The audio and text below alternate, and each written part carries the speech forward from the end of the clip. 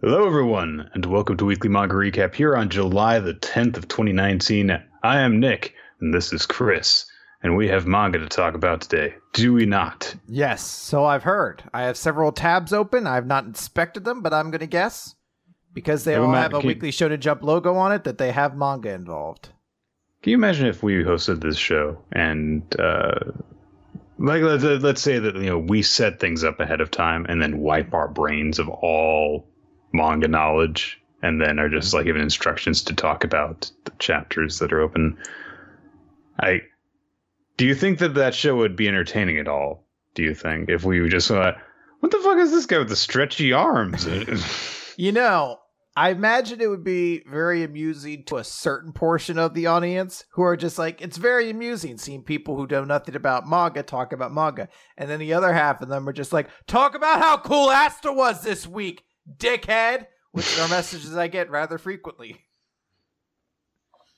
So that wouldn't have changed anyway then. Yeah, so honestly, it's about the same thing. Great idea. Okay, we'll work on the mind-wiping technology, and we'll get back to you guys on that. I was almost going to say as a joke, I was we don't have to mind-wipe us, we just get you get someone in our family who's no connection to it, and I almost we get our moms, and then I remembered who my mom was.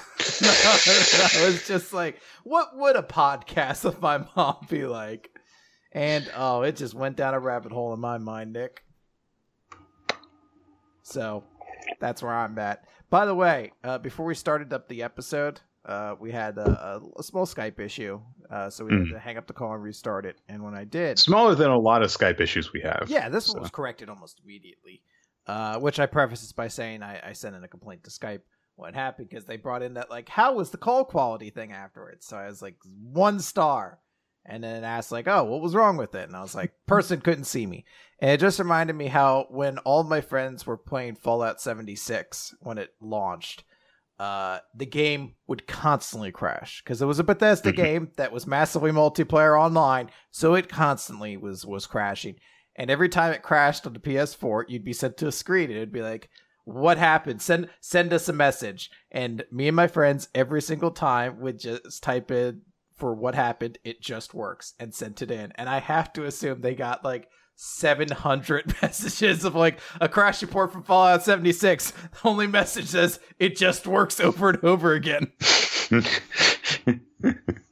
I'm confused. Aren't these supposed to be issues that we can correct? I said, no, it's fine. Just works. That's what Todd Howard said, man. I guess there's nothing we can do. Look. All these people have been complaining about how it's buggy, how we just reused aspects from the previous game, hence it still has all the same bugs, which we didn't correct despite having the same program to work off of. But these guys in Pennsylvania, they say it works. So clearly. It just works, guys. Look at all these crash reports we got from them saying it works. All these things we can only get when our system crashes and fails. It says it's fine. Yeah. Obviously, I take them at their word. Exactly. All right, Chris, we have manga to talk about this week. Do we? All right, cool. We do. I was worried we were going to have to end the episode immediately. I mean, we didn't have a game of, what was it that we played that one time? Go. Go. Yeah, we don't have the Go online game so that people who actually know how to play the game can watch it and be like, these guys have no idea how to play. Didn't I accidentally win? I was you actually won, yeah. But I don't think it was intentional. I think it was just I think Nick won. And I played a square and it flipped over 80 and I was like, oh, sweet. I'm the best. I'm the king. I was shit. I'm retiring from Go undefeated. And there was that one time when we played Yu-Gi-Oh! And I played a mostly casual deck, and someone made you what was it I don't remember where there were hands. There were fire hands and ice hands or something like that, and it was gross. And I won on turn 4. It's very good times. Yes.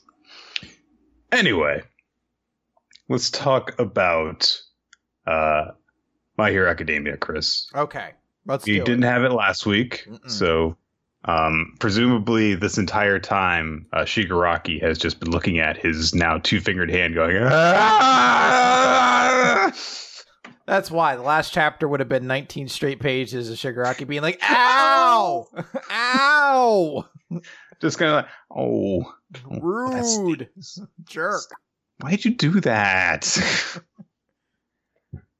We begin chapter number 234, Sense Destruction, with a little quote that Redestro has. Let's not judge people by their quirks, which is from a children's book in the MHA universe called Quirks and Us. So you see people who are like, animal people. They're getting along with each other and holding hands. And there's a big demon child who's bandaging up a normal little girl's knee. It's like, oh, it's so nice. It's very sweet. And Redestra says, yeah, it's a good lesson. Don't judge people by their quirks. But here's why you should judge people by their quirks. It's just immediately, it's a good lesson. Anyway, here's a problem with that. So about that.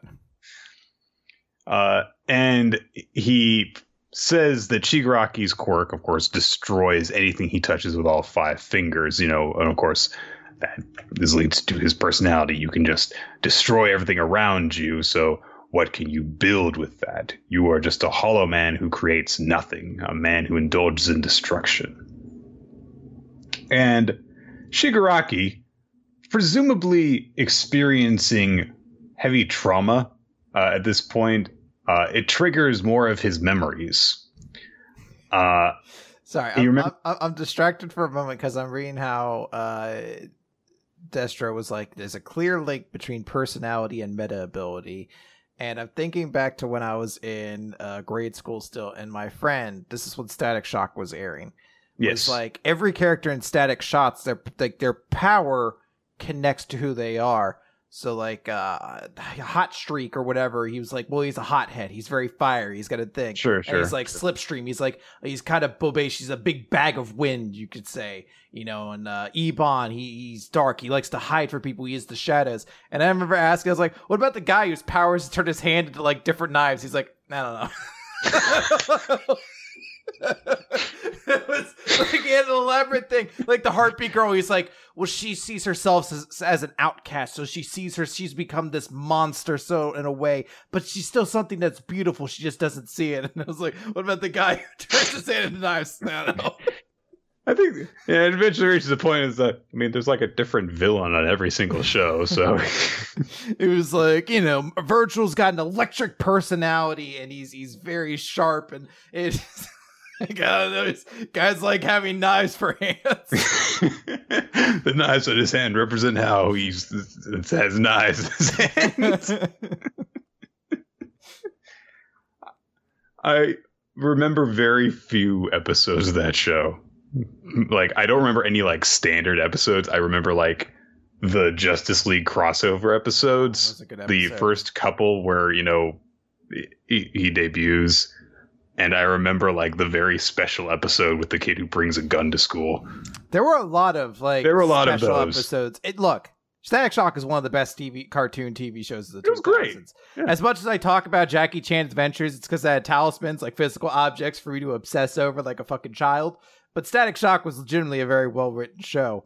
And I am immensely and forever will be annoyed that he only appeared in Justice League once to die in an episode. And granted, he didn't truly die. He was erased from history as they fixed the timeline. But it still annoyed me because he was super cool in that episode. Like, he looked cool, but they didn't give him anything cool to do. He just kind of died. Yeah, they killed Terry in that episode too, but he got to show up in the one finale and get closure and stuff. So there you go. Anyway, so these flashbacks that Shigaraki has, we see the bit where All For One talks to him while giving him the hands that belong to his family members. And you imagine this just like, it's not like this kid decided like, I'm going to keep all their hands. All For One was like, here's all their hands. You should wear them. Like, what a weirdo. And he says, these are your mother's hands, your grandmother's, your grandfather's, your father's. He says, the human heart is an incredible thing. Left alone, it will heal itself. It will heal itself of rage, grief, and all those negative emotions. But I always want you to keep them close to you so that those feelings never fade. This guy's a good guy. Yeah, he's just helping this kid out. He's like, hold on to this rage so you can kill everyone. There's a good kid. Yeah. We see some of the memories that Shigaraki has of his older sister, Hana, who... And then later on, we also see some memories of like his mother, of his grandparents. And I think that the idea that we're supposed to be getting is that Shigaraki was always a bit troubled in some way or another. Because we don't see anything that he has really done that leads to the lines that these people are saying. But like his mother is worried because his eyes have been rubbed ragged. His sister is saying like, hey, you shouldn't have said that, you should just do like I do. I'm telling daddy that I want to be a bride someday, act normal basically. And his, grandparents would tell him like, hey, chin up, you're going to make you're going to make us sad. Here, have some of your favorite food. They're always trying to comfort him and help him out. But Shigaraki ends up saying to himself, what I need them to tell me was, and he doesn't finish that sentiment. There is setup for something that we don't get revealed in this chapter. So I kind of need to find out what the fuck that is before I form an opinion on what's going on in these flashbacks and stuff. But there's definitely like an incomplete picture of something that hints towards, hey, we don't really know the full story with this kid just from what All For One has told us. In case you didn't suspect that. Wait a minute. Hold on. Do you think All For One's maybe not been telling us the whole truth about his plans? And that there might be something more to what he's intending? Oh, no. I mean, like, you'd think that he would just, be upfront about that kind of thing. So what a jerk. So these are my insidious machinations. Come on. Just be honest. That's the most frustrating thing, Chris. It's not that he's doing a bad thing. It's that when, you find him doing the bad thing, he's just not honest with you about it. And you gotta go through all, in a roundabout circle trying to drag it out of him. And I'll be way less mad with you if you're just honest with me. And then we can actually address what you're doing. Mm-hmm. Come on. Yeah. Someone needs to have to take All For One to couples therapy. I'm not sure who we'll go with. I guess it has to be All Might. Anyway, Redestro continues to crush Shigaraki's hand, and while saying, because you can never build anything, you only destroy everything, you will never measure up to me. In response, Shigaraki clutches his remaining fingers around the giant finger that is crushing his hand, and the hand starts to crumble and disintegrate, and Redestro throws him away before he can cause any further damage. And so he's like, wait a minute, I thought that he needed to grasp all 5 fingers to activate his ability. Is this bad information? Meanwhile, Shigaraki's going, it hurts. And he continues to experience his flashbacks while Redestro analyzes that his ability is continuing to evolve. He's awakening. And he realizes, oh, this guy is getting stronger, and also I've underestimated him. The way that he moves seems to indicate that he's been having life or death training for the last few months. Pretty spot on with that analysis. So he's like, okay, time to stop playing around. And he goes 80% power. I don't know how much he's been using up to this point, but he swells up. His stress blackness covers his entire body. His shirt rips open. And he starts dealing some much heavier blows, knocks Shigaraki aside. Not just knocks him aside. How is he not dead? Like, multiple buildings. It seems like he just goes flying miles. He straight up Dragon Ball Z punches him where, like, you go across the fucking horizon, you crash through like 8 buildings, but it's okay because these guys have the ability to destroy planets with their fingers. So, like, you're always like, oh, that logic makes sense. It hurts them, but it's not defeating. Shigaraki's just a dude. He got launched through like half a fucking city block straight through hypotenuse style, and that dude just got up. He's like, oh shit, now I'm really angry about my grandparents. I guess it's a little bit difficult to tell exactly how far he flies away from Redestro, because you can see Redestro in the background when Shigaraki is getting up. But because Redestro is so big, it's kind of hard to tell what the scale is in terms of how far he actually flew. So possibly all those buildings we saw getting busted, he wasn't necessarily flying through all of them. Maybe it was just like the shockwave from the attack. It's a little hard to tell. I don't mean this like a legitimate. He went flying. Yeah, I don't mean and this. Should have died. I don't mean this like complaint like, oh, this series has lost me now. So unrealistic that Shigaraki would die. Making a joke is just like, oh, I think this dude should be dead at this point. This is superpowers to not die when crashing through buildings as well. With the fight briefly interrupted by this, Redestro is able to answer a call that he gets from Skeptic, who warns Redestro, he's headed right for you. They had a real monster lying in wait. They didn't play all their cards. And of course, we see Gigantomachia at the scene where Skeptic was with all of his dolls, breaking shit. And so the cavalry has arrived for our villain heroes. I know he doesn't open, it seems like he just like touches his ear to answer the call, but I'm very bemused by the idea of this giant hulking like black energy coated monster like picking up this tiny cell phone and being like, hello, what's happening? And then having to move it between his mouth and ear. You know what? People always ask us when we do the Q&A, so like, what are your favorite like tropes or things like that? Maybe one of my favorite that I've now come to realize is people answering the phone in hilarious ways. Because you have this and you have the dude from part 5 of JoJo who like picks up the frog and he's just like, oh, if you're not going to pick it up, then I will. Hello. Like anytime you're just like, this dude shouldn't be answering a phone. Just see to be like, oh, I've like just smashing someone through 8 buildings, be like, hello? You're going to have to speak up. You know what? Just text me. Just text me. Can you not? Is this thing on? I can't tell. It's so tiny in my hands. Oh, I don't have minutes. You're gonna have to send me a voicemail.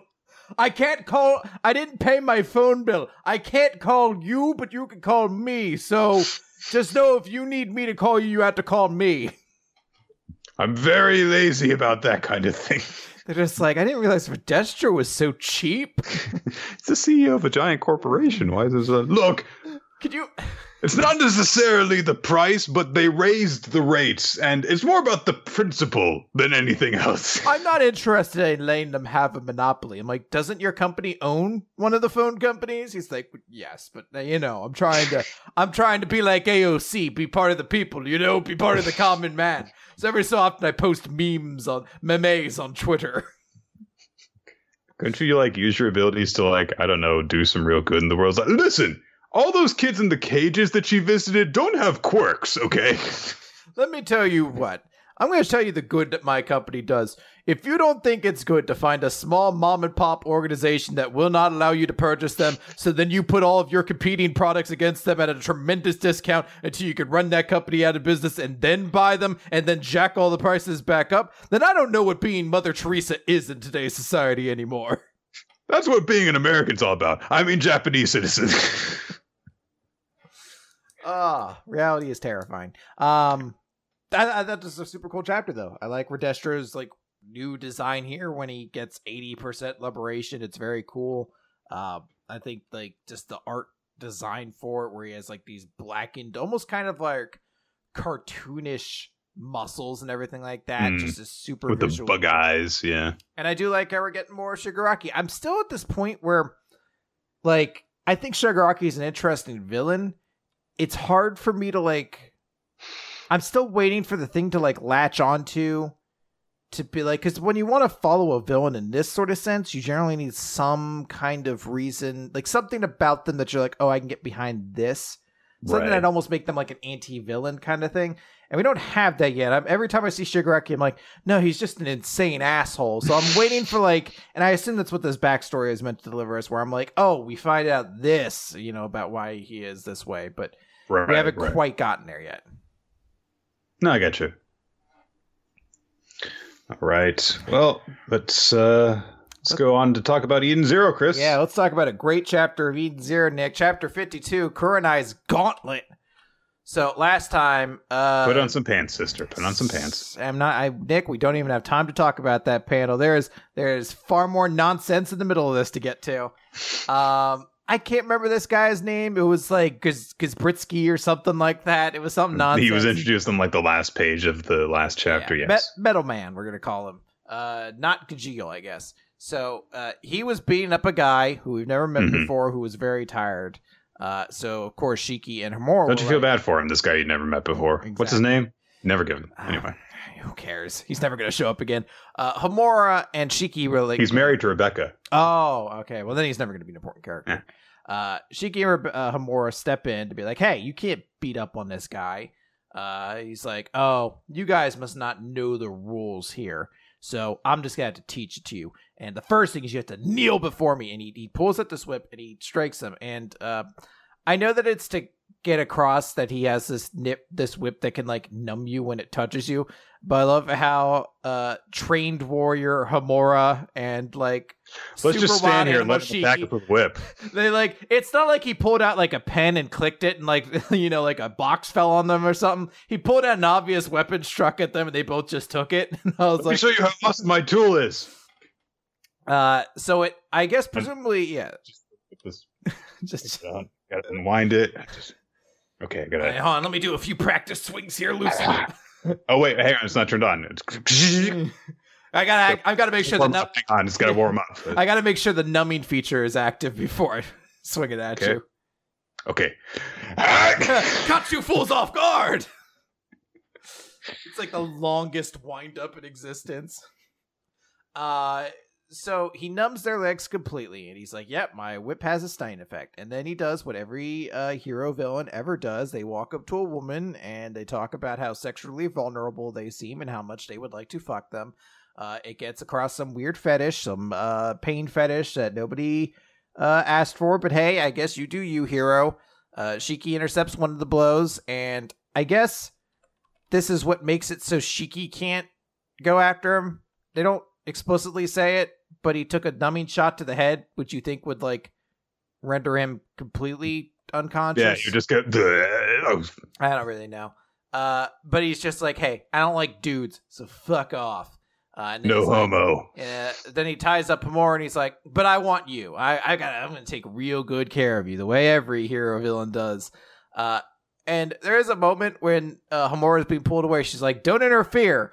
I shall extract the information from this man. Surely he doesn't think I can use anything here." And as I was reading this chapter, it's like, she's shouting this out right in front of him. Why would she do that? And then the next panel immediately is him being like, I can hear you, right? She's like, shit, I'm done by my own stupid quirk yet again. But that's basically where everything there ends. Homura is being carried off, but I don't know, she should be able to take care of herself, right? She'll be fine. Mm-hmm. So we cut over to a 999.9 karat gold building, I guess. I don't know. It's got gold on it and that number, so who knows. And some strange alien dude is introducing to Madame Kurenai one of the characters from Ouran Host Club. He's very fancy, and he is a male model. He's extremely beautiful. Madame Kurenai asks him to take his clothes off, and he does, and he's majestic, not like that fat sack. He's got a son where his dick should be. Mm-hmm. Not like that fat sack of shit Jason Momoa. Did you see that tubby-ass picture of him on Twitter, Nick? What a disgusting fat Oh, no, monster. You caught him not sucking his gut in. You caught him not dehydrated to film 2 shots of a movie. Anytime I think like, man, Wolverine's the best shape, just listen to Hugh Jackman talk about what he had to do for that. He's like, yeah, I didn't drink water for like a week. He's like, I had to wait for my skin to adhere to every muscle so distinctly so I could film 2 shirtless scenes of the Wolverine. And you're like, man, you sacrificed that much for a movie that I honestly forget exists 9 times out of 10. What, Wolverine? The movie where there's the Silver Samurai in it, and there's the cool shot of him saving the guy in World War II, and the guy wants to steal his immortality, and then they have the fight scene on the train. I actually really like that movie. I don't think it's a bad movie. I just forget it exists a lot of the time.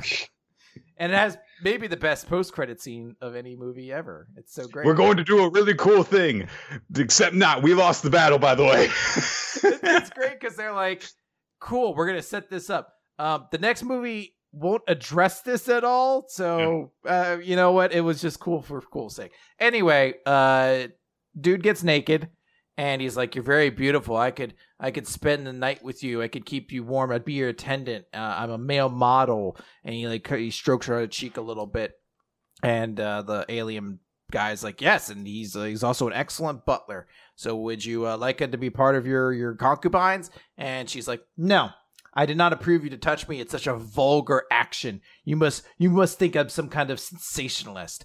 And I'm just going to reject you." And she reaches out with her hand, and he starts screaming because her hand's over his face. He's like, "No, that's my life. If I lose my face, my career is over." And she's like, "Oh, damage to the face is all you fear? Then that is why I will burn your face." And she seemingly does, because we see him screaming, and his face starts to turn red, and then it's a bunch of shots. She's going to turn it Kurenai, deep red. Mm-hmm.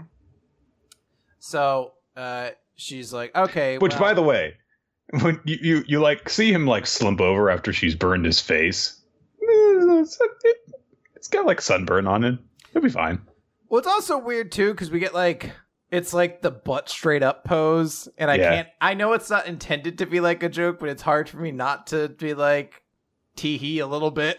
That like you could have framed the shot to be more horrific and like traumatizing than just like the slump down like bwap kind of sound effect. Look, I'm saying this as discussing a guy who created a character group literally called the Jiggle Butt Gang. Right.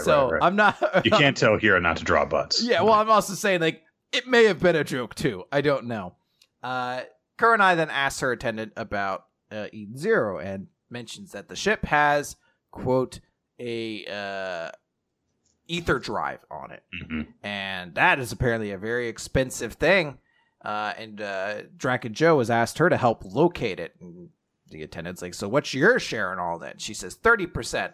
"But I don't like that number. I intend to outwit him. You see, I'm only ever interested in 100%. You see, I plan to betray him. Mm-hmm. A double cross. I don't... You know, I'm kind of interested in it, because at least there are two characters who seem interesting in this. But I'm still... I don't know. You know, let's finish the chapter first before we get into this. We get a small scene on the Eden Zero that ultimately... It seems like something that's just there to be like, here's why they can't contact each other. And then to the next scene where they're like, a character's like, I can't contact anybody. I can't contact anybody. It's nice that we are checking in with the crew on the ship, considering that they're separated. So it's just a strange, like, we jump around to a lot of different places here. And we finish up with Rebecca back at the casino, who's like, "Oh man, this sucks. I can't call anybody." When all of a sudden, who should show up, Nick? But Lobelia, the famous beekeeper. Mm-hmm. And Lobelia, the ultra famous beekeeper, Lobelia. Ultra famous. It's actually in quotes. That means that's actually her specific title. Yeah. Yeah. So if there were like, if she got like a Smash Brothers intro, you would have to put that entire thing in there. Yeah. Exactly. So like, you know how sometimes when you hear about Jake Paul, they say Jake Paul, ultra famous YouTuber Jake Paul. Yeah. Has I don't know, kicked a rabbit down a stairwell or something like that. Sounds like something you would do. I was like, he may have already done that. I don't know. I don't watch his videos, but that might have already been one of his series. Lobelia is like, "Hey, you're an idiot for being here. You're too poor." She's mocking her at first, but then talks about how she's like, "I saw how your friends were taken to the labor district, and it's not easy to get in there in, ordinary methods. But I know how to get in there, and I'll tell you if you do me a favor." And Happy has a bad feeling about this. Now, Nick, how much do you want to bet it's a sexy favor? No deal. Like, the major problem that I have with this chapter, I mean, I mentioned it last week, like when talking about Dr. Stone, like, if this creepy action with this rapey vibe had been in a hero series, we would just be like, "Oh, come on, dude." Like, again with this. And sure enough, yeah, when it comes up at the beginning of this chapter, it's like, just, come on, dude, again with this. Like, who cares? Like, I'm not even reacting to the guy wanting to tie up and whip Homura or anything. It's like, again, who cares? It's to a point where like it's actually detrimental to the story because you stop hating the actual villain and you just start to be like, come on, hero, man. Like, you apparently have enough time to draw 3 chapters a week sometimes for the shits and giggles. Why don't you just find a porn company that'll pay you to draw porn for them? Like, it's just to a point where like you do this so frequently that it loses any effect on a reader, man. Now, that said, for the rest of this chapter, I actually found this to be pretty good. I think that it's intriguing. I'm interested to see where, now that we know that these two villains are probably both going to be working to screw each other over, and both have established personalities, even if they only really go so far as both be having very little respect for human life, or sentient life, I guess is a more appropriate term, and being greedy fuckers. But they, have these things. So it's like, all right, they're different and so on. They've got different interests. You've got this stuff going on where Lobelia has introduced this idea of like, oh, I've got, kind of my own thing going on. Although I'm sure once it's revealed, we're probably going to just be like, you have to, bark like a dog for me or some shit like that, while wearing, nothing or something. I don't know. There is some stuff in this chapter is like, okay, I can see that this could go in an interesting direction. It's probably not, because Eden Zero in the past year has not had a very good track record in that, but there's some good stuff in it thus far. And I'm actually finding our villains at least interesting to be around, if nothing else. So I think there are elements in place that could make for a very compelling arc. I just don't know if they're all going to function the way they need to. Right. Okay. Let's move on from there to, well, let's talk a little bit about Beast Children. Chris, Sakura did a tackle. He did the Senna scores a touchdown chapter in this chapter. Yeah. I kind of like sense. The chapter. Yeah. There's a small moment when the manager says to Sora, I believe is his friend's name. She's like, "Oh yeah, that's what rugby is all about, is tackling. You would get it too if you played." And he's like, "If I played too." And I can't help but think that that's eventually the plan, is to, like, if this ran for years, to be like, yeah, Sora eventually plays on the team and he's good at something, potentially. It's just, I don't know, like there's a whole moment when one of his teammates is like, "Hey, get this guy out of here. He's not good enough to be on the team." And I'm like, what's that character's name? Yeah. What's his personality? Yeah. What's he like besides being a negative force to like have a back and forth with the captain on this,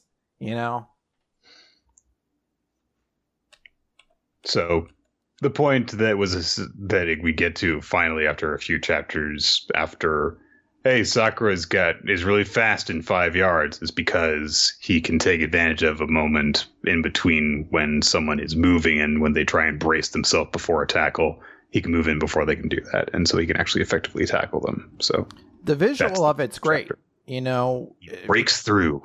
You see it like as a callback to before, when he tunnel vision in before and everything would go to black, and as he makes the tackle, you see him literally shattering the darkness around him and hitting the ground. Like, it's a great visual. It's exactly that thing I talk about at the start of a sports series, where like you need that visual moment that makes the sport seem really exciting. It captures that. I'm just, fuck, man, they need a supporting cast around this kid right now.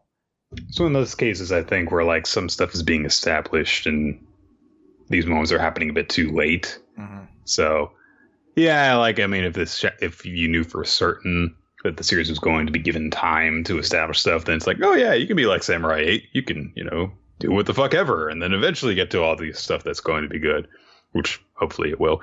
But because it's not that case, it's like, all right, I see some of the stuff that you're setting up, but you really need to step on the gas so that you can actually catch on with impatient readers and then do stuff. So. Speaking of Samurai 8, it's chapter 9, which has a title. Together with ellipses. It's very important that we have the ellipses there. Well, because it's about being together, Nick. But they aren't super happy to be with each other right now. But maybe that'll change by the end of the chapter. You know, we might be into a whole real roller coaster of emotions, a real 3-act structure in a single chapter, Nick. Or it'll be a montage, but or they'll just be like, they got ice cream and stuff. Now they're okay with each other. It's interesting the way that we turn out in this, because they don't really like each other, but they acknowledge, or in Hachimaru's case, basically made to acknowledge that they're basically stuck with each other. So they essentially decide after a little bit to just make the most of it. And it's interesting to have this type of series just take that approach. It's not that they, you know, like are at each other's throats for a while and then something important happens that makes them change their minds, or it's not that they take a long time to come around to each other.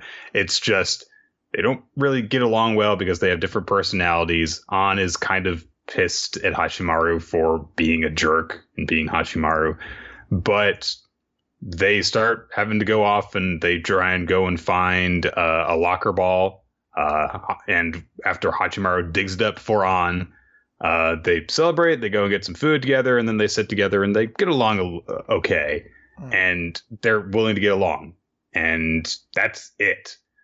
There is danger on the horizon because that guy who's crashing through meteors is like going through the moon now and stuff. But that's where we're kind of at, is that they are willing to work with each other. And that's it. It's interesting, I think, because you don't really see that dynamic a whole lot. I'm just like, all right, well, let's do it, you know. So there's a couple of small things in the chapter worth talking about. One is that they start having a conversation about themselves, and Hachimaru specifically lies when asked about what kind of person he was previously. So I'm curious to see if that plays into it at all down the line. But maybe I've missed this before. I finally feel like I'm at the point where I'm grasping the concepts behind Samurai 8, but they sort of explain what princesses actually do now. They basically birth samurai. They're metal detectors that are told to also learn how to flower arrange and clean from time and cook from time to time. And I was like, yes, okay, so that's what this is all about. Cool. I'm very glad that's we found out their divine purpose is to be like, there's a ball on the ground 20 meters from here or whatever. There is like some actual like political reasons for, you know, how important they are and why they're sought after, right? Because they, you know, these things create warriors, and these warriors, you know, give a planet power. I'm still kind of like, I feel like this series, despite feeling like it's overly complicated at a lot of points, feels like it's missing some stuff to explain a couple factors or something like that. Still, I'm still not entirely sure why princesses are drawn to samurai, or how a princess is particularly made. Like, are they just people born who are special, or do they have to go through training? Why, I can understand how maybe flower arrangement would maybe help with meditation, but I'm not really sure how cooking would. Cooking is immensely stressful. Some people really benefit from cooking. So. Oh, I don't disagree with that. I think as a wide application that all of them should go through, I'd be like, oh, this is really stressful. How much did you say to put the oven on for? 350 or 375? Oh God. You've just got this red-haired British man. So, what's wrong with you? You're never going to get a samurai with that kind of a filet mignon. And I'm just like, I watched you on Hot Ones cry for 30 straight minutes. You were barely on the third wing before you were squirting Pepto-Bismol into your mouth.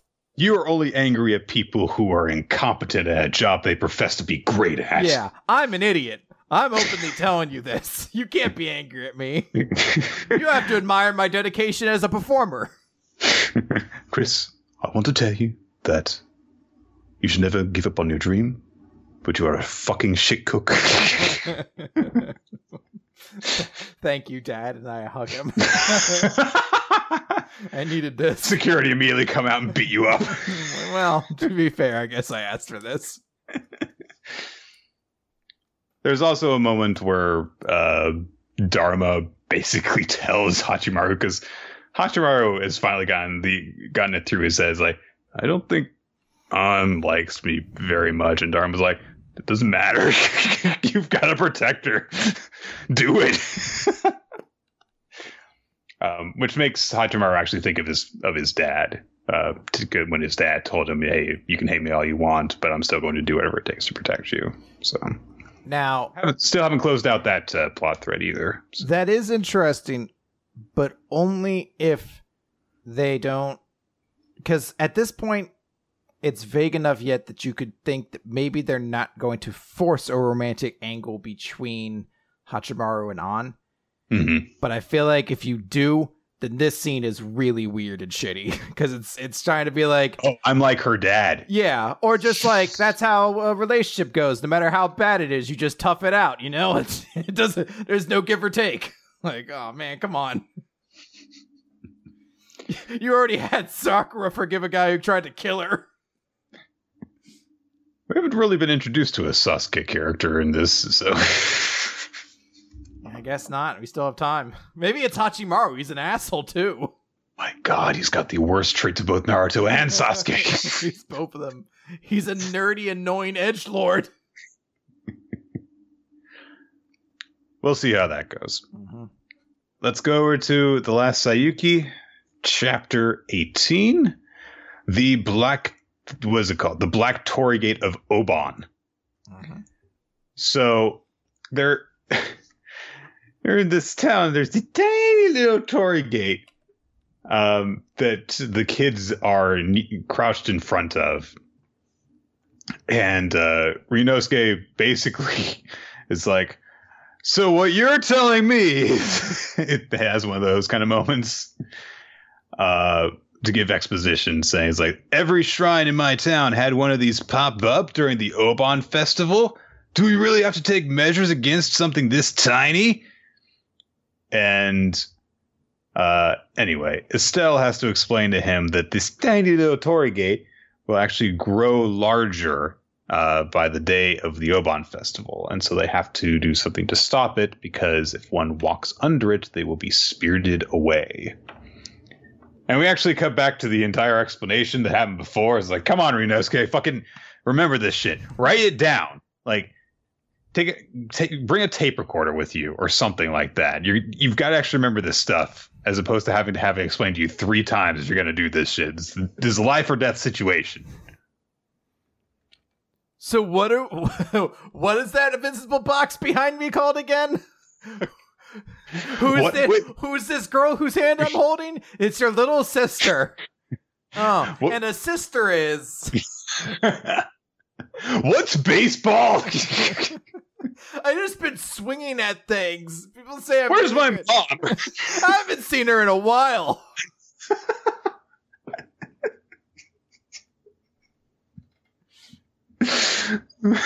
Just skyrockets the most unlikable Shonen Jump protagonist in one chapter. Oh anyway. My God, that white yin yang symbol ate that kid's head. No. It's fine. You watched this happen before. You feel like this would leave an impact on you. So basically what happens is, during the Oban, because it's a time of reflection on people's ancestors, as it gets closer, people are more and more conscious of the afterlife. But this doesn't affect the Mo in the same way, because humans don't think of the afterlife as being impossible. So these thoughts do, gather, but they just trickle out without causing any harm to the box or to the individual. But when a whole bunch of people are thinking about this and are gathered in one place, it can materialize into a very special type of monster, the Black Torii Gate of Oban. It is this completely unmoving gate, but it creates this vision for people of the afterlife.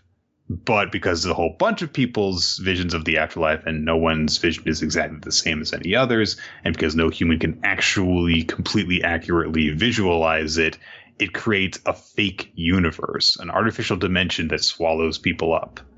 It's a neat idea, I think. We're kind of pretty quickly go into plot stuff, but I kind of wish that we had just gotten a little bit of time to just have like, hey, let's just have this little arc about this really weird monster concept that you could do some stuff with. It sounds like we don't have much time because the word on the street is that the series is going to be ending in about a month, a little less than a month, it sounds like. So, like, the next run of new series will happen probably around that time. But Estelle explains a bit more in the present, saying it's like, hey, just stop staring into that gate. Because, it's fake, but it's a gate to the afterlife. So you might see a vision of someone dear to you by the gate. So, like, when I previously did this, I looked through the gate and I saw my mother calling me from the other side.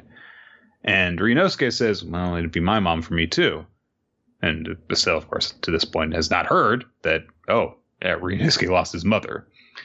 But he says, even if I did see her, though, I feel like I'd be okay because I've, accepted that she's gone and I can never see her again. And he has this kind of sad smile on his face. Estelle seals the gate by taking out a bigger gate and putting it on top of it.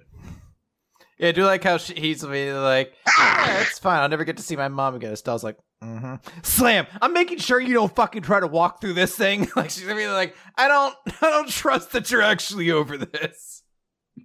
It's nice seeing that Estelle, after having her character development art, is immediately like, I'm smarter and wiser now, and I know that you're bullshitting me. Yeah. She says, like, when I was your age, I wasn't able to talk about my mother and smile like that. When I remember her, my heart would hurt. I would get teary-eyed. And yet you're younger than me, and so look, you don't need to act all cool and just put on this brave smile for me or anything. And Ryunosuke's like, I'm not trying to act cool. I am this cool. Which is a really funny line. So they get up and start to move away, but Koharu continues to crouch there and quote unquote stare at the gate for a bit. They presumably continue working through the day because we kind of head to them, relaxing in the heat later. And Ryunosuke brings up how it sucks that they won't be able to actually go to the Obon Festival because of, Koharu and stuff.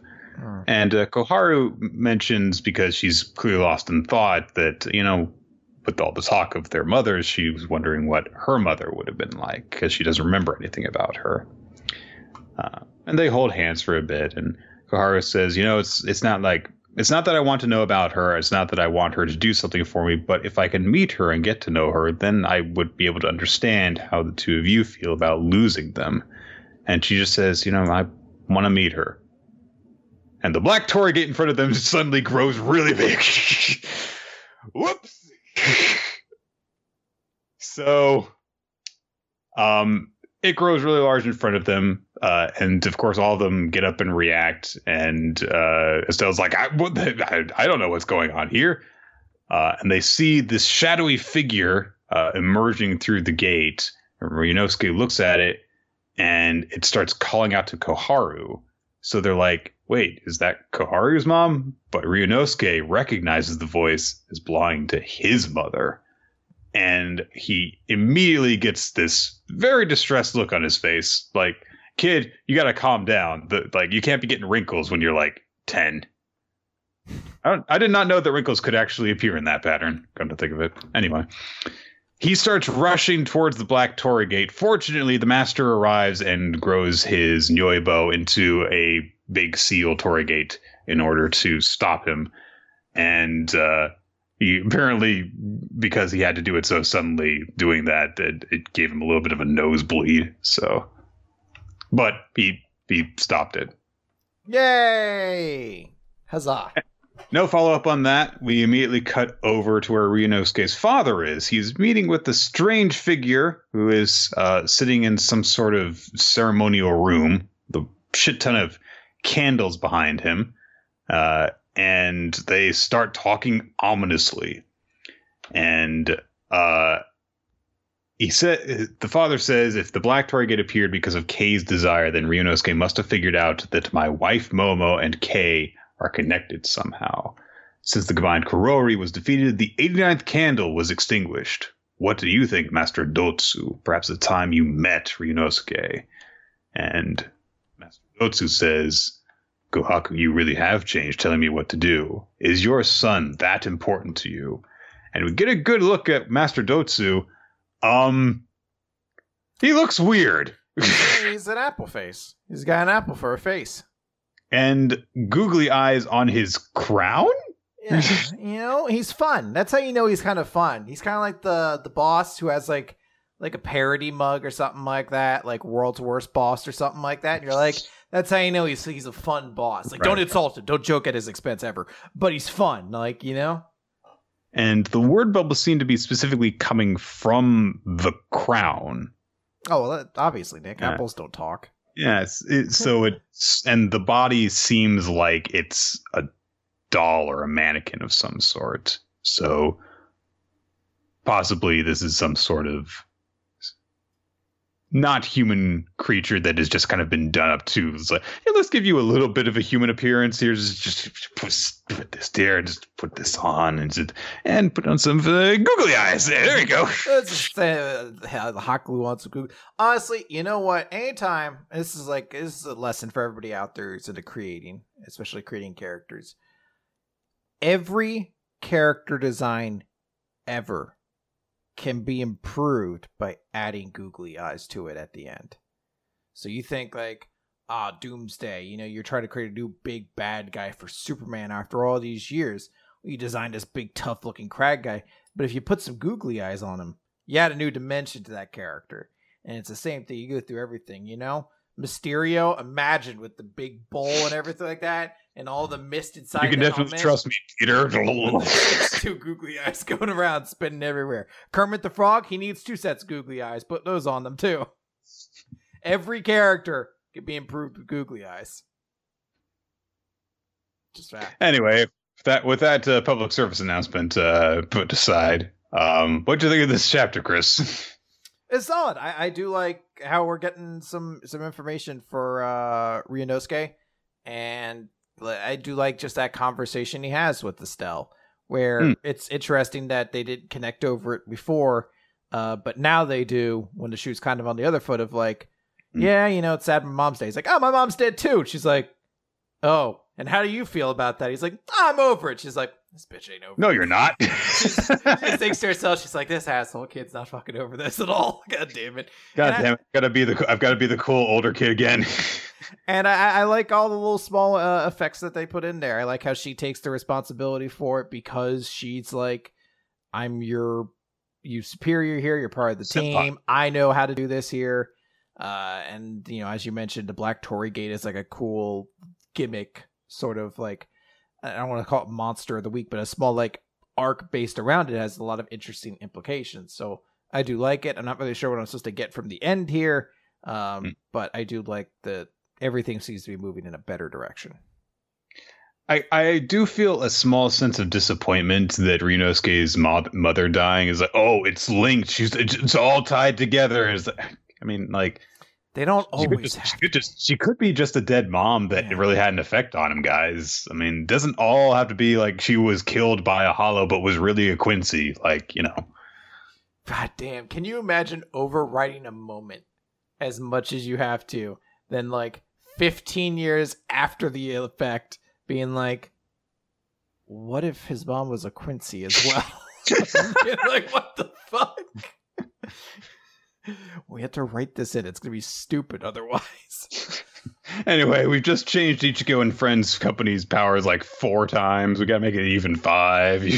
Yeah, I mean, we're gonna introduce a new power, new villain group. He needs to be part of it secretly. All right, Nick, let's talk about We Never Learn. Before we start talking about the chapter, I want to talk about some news that's been circulating along the street about We Never Learn. So We Never Learn, apparently, we didn't get to see the results of it, not like the Black Clover one later in this sequence, but there was a second We Never Learn character popularity poll. Yes, I did hear that happened. And the word on the street is that the winner with more votes than everyone else combined was Kirisu. Of course. And someone was like, what do you think about that? To that, I will say, I'm not shocked. I'm not shocked, but here's how I view it. I am used to the idea that oftentimes, I'm trying not to be insulting with the way I say this, but lowest common denominator sometimes pulls in a lot of people. And I'm not saying people out there don't think Kirisu is the most engaging or interesting character. I'm sure there are a lot of people who do feel that way. But I think a lot of people are also just like, she's the hot one who does a lot of the hottest things.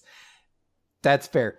If those people are enjoying the series for that reason, they are still being exposed to what I believe is the strongest writing in Jump right now. And I'm very happy for that. Now, Nick, let's discuss this week's chapter.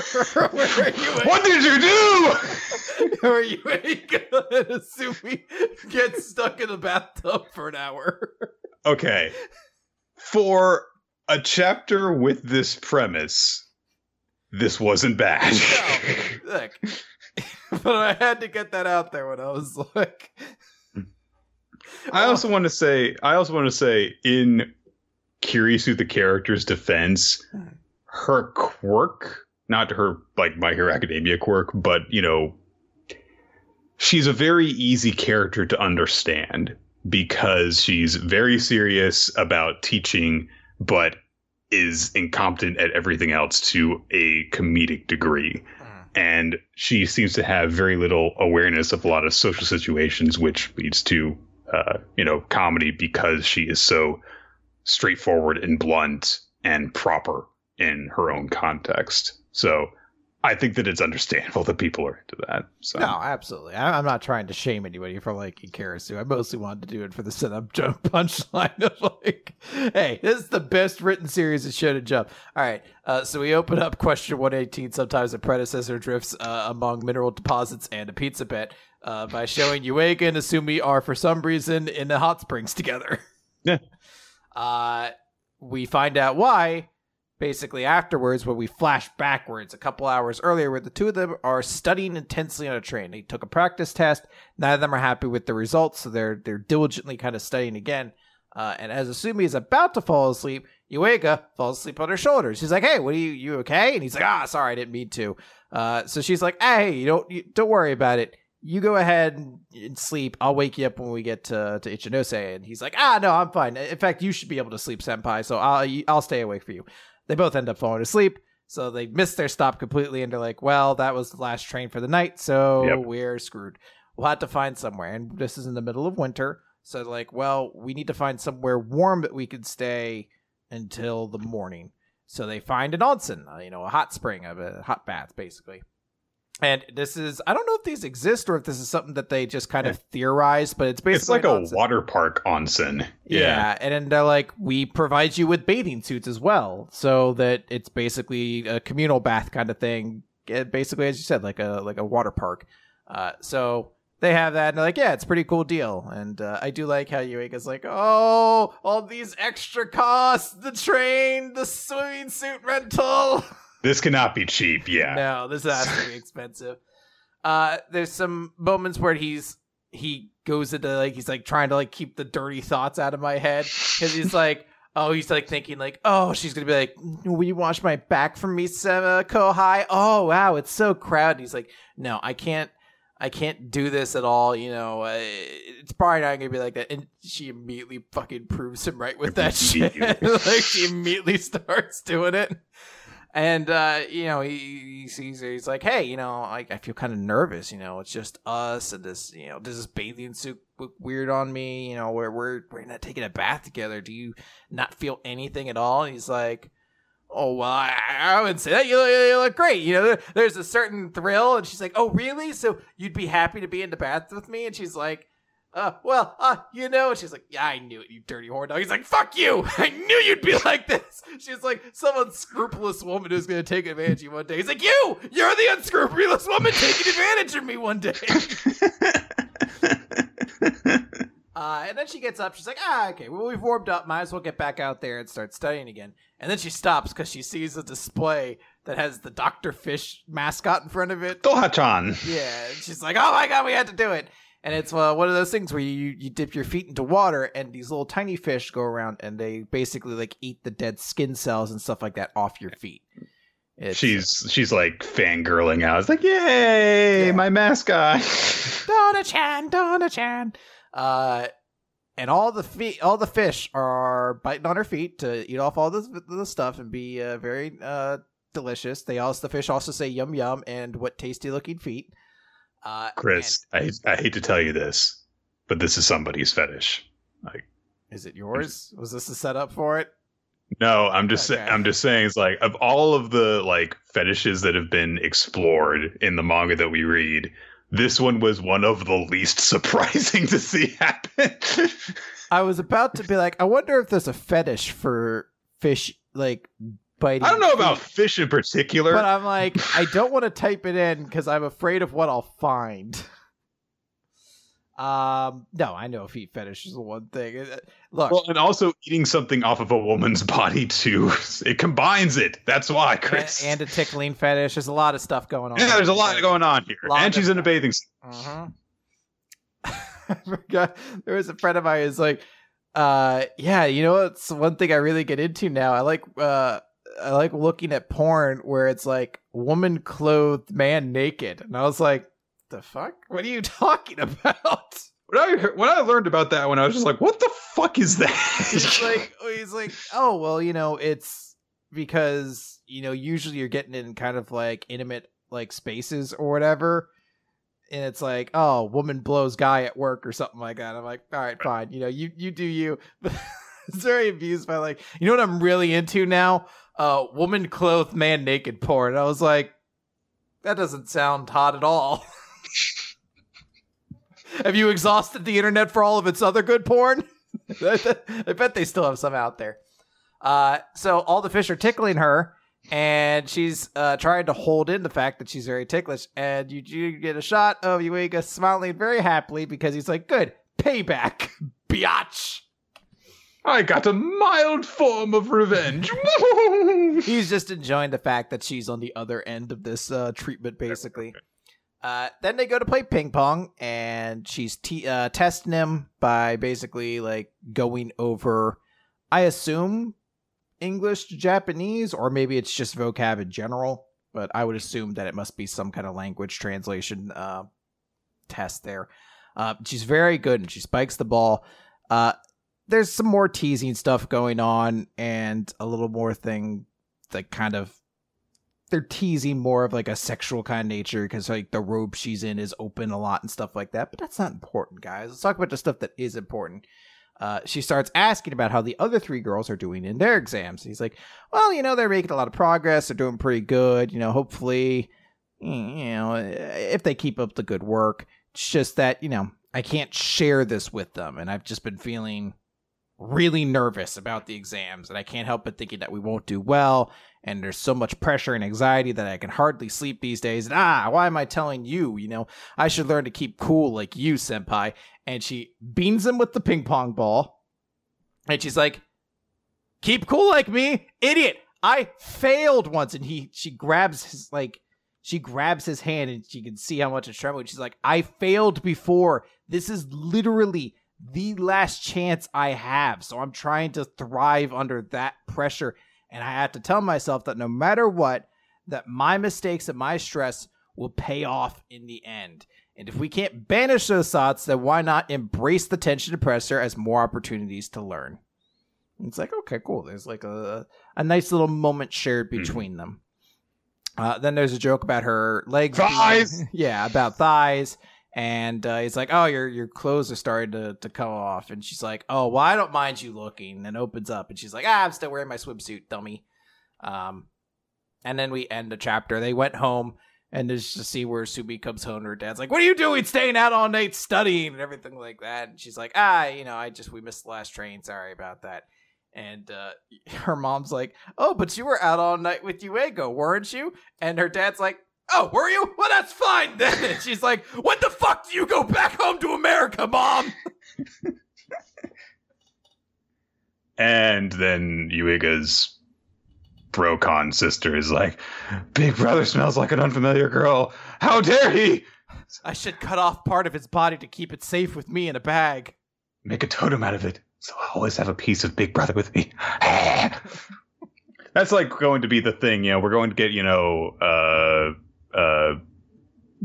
montage at the end of the series set to Tears for Fears.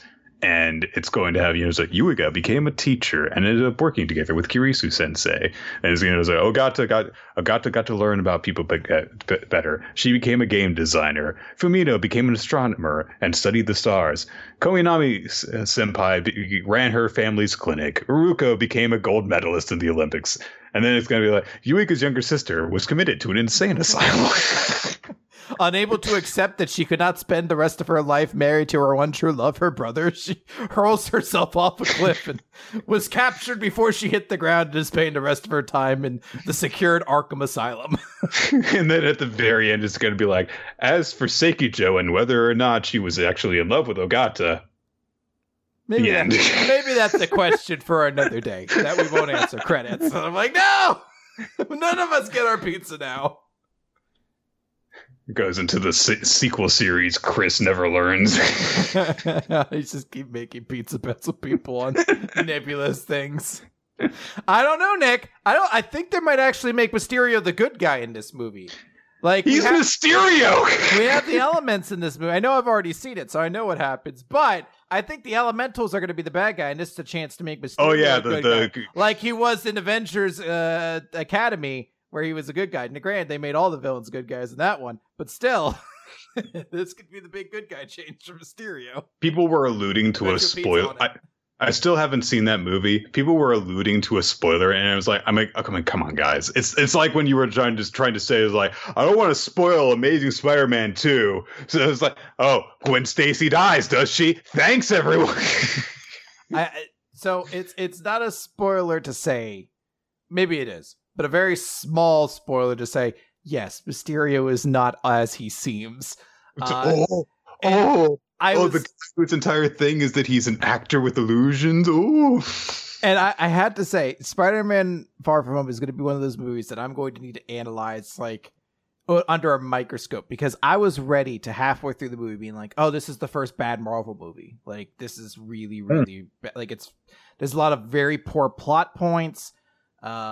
There's a lot of like weird MacGuffins they introduce that just don't make a lot of sense. And then the Mysterio twist happens, and the acting gets so much better, and the writing gets more interesting. I'm like, was it all a Mysterio twist? Am I in the Mysterio? Was he fucking with me? The illusion was that the movie sucked. Like, I had to sit there. I'm like, was that the point of this thing? I don't know. Still can't beat a Mysterio from the Spider-Man 2 video game, though, where after you beat him the first time, he just shows up trying to rob a random convenience store, and you beat him in one punch. It is. It's actually a very cool moment in the movie when you're just like, when you like all the illusions are taken away. You're just like, oh man, anyone who shows up could just punch this guy in the face and he's done for. All right. Let's move on from spoiling the movie to Dr. Stone. Z equals 112, King of Three Dimensions. So, Kohaku is leading her fellow spies into the march towards the harem, and she's like, all right, we're going to get the petrification weapon. Please stop shouting about this plan. And she's just like, hey, let's just take it tonight while Kirisame is sleeping. Ginro's like, what? That's insane. But Amaryllis is pretty on board with this because she's like, yeah, I want to grab this and get it the fuck out of here too. But she says, like, we need to, scout this out. Kirisama is just one of the guards, and, we're probably not going to be able to just catch her sleeping alone, so we've got to come up with a proper plan for this. At that moment, Senku starts sending them a message, which Kohaku relays to the others, saying, all right, we're splitting up, so we're going to have us here in the science team, and you guys are going to be the spy team. And we get this, like, little shot of Suika, Senku, Gen, and Soyuz in, like, lab coats, and then Amaryllis, Ginro, and Kohaku wearing spy outfits, but they're all female outfits, so Ginro's wearing a skirt and stockings. It's a nice touch. And he says, okay, you guys at the spy team are going to observe them. When Mozu and Kirisama and the others split up, lure Kirisama out, get her to toss her weapon. And Kohaku's like, got it. Oh, he can't hear me. Anyway. And Senku says that they're going to then swoop in and snag the weapon in midair because we're going to make a drone that can fly. What? Oh, right. That was last chapter. Right. That last time. Oh, right. We knew that already. Never mind. We get a bit of a montage of them getting the materials together. They have to actually take apart part of the lab in order to get some of the parts that they need. Senku makes a magnet out of this U-shaped hook along with some wire. Ends up using that in order to create basically a motor. And because he's got two magnets so that it'll cause a spinning motion constantly from the magnets poles constantly rotating it around. Anyway, so they've basically created a motor by the time we got away from them. Everyone arrives at the enemy stronghold, which is a village in the treetops.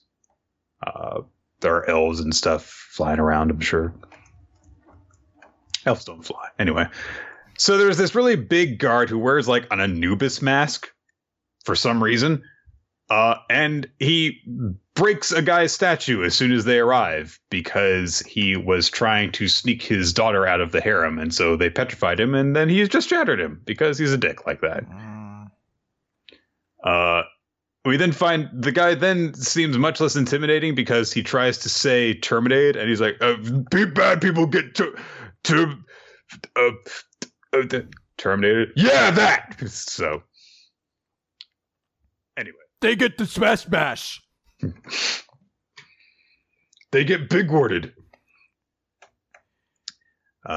Kohaku immediately says like, oh, hey, let's scout something out here. Amaryllis, buy me 15 seconds. And so Amaryllis is like, this is what my training has been for. And she goes over to the big muscly guy. He's like, your muscles. And he's like, oh, yeah. And all of the guards are like, oh, yeah, check out my muscles, too. So easy.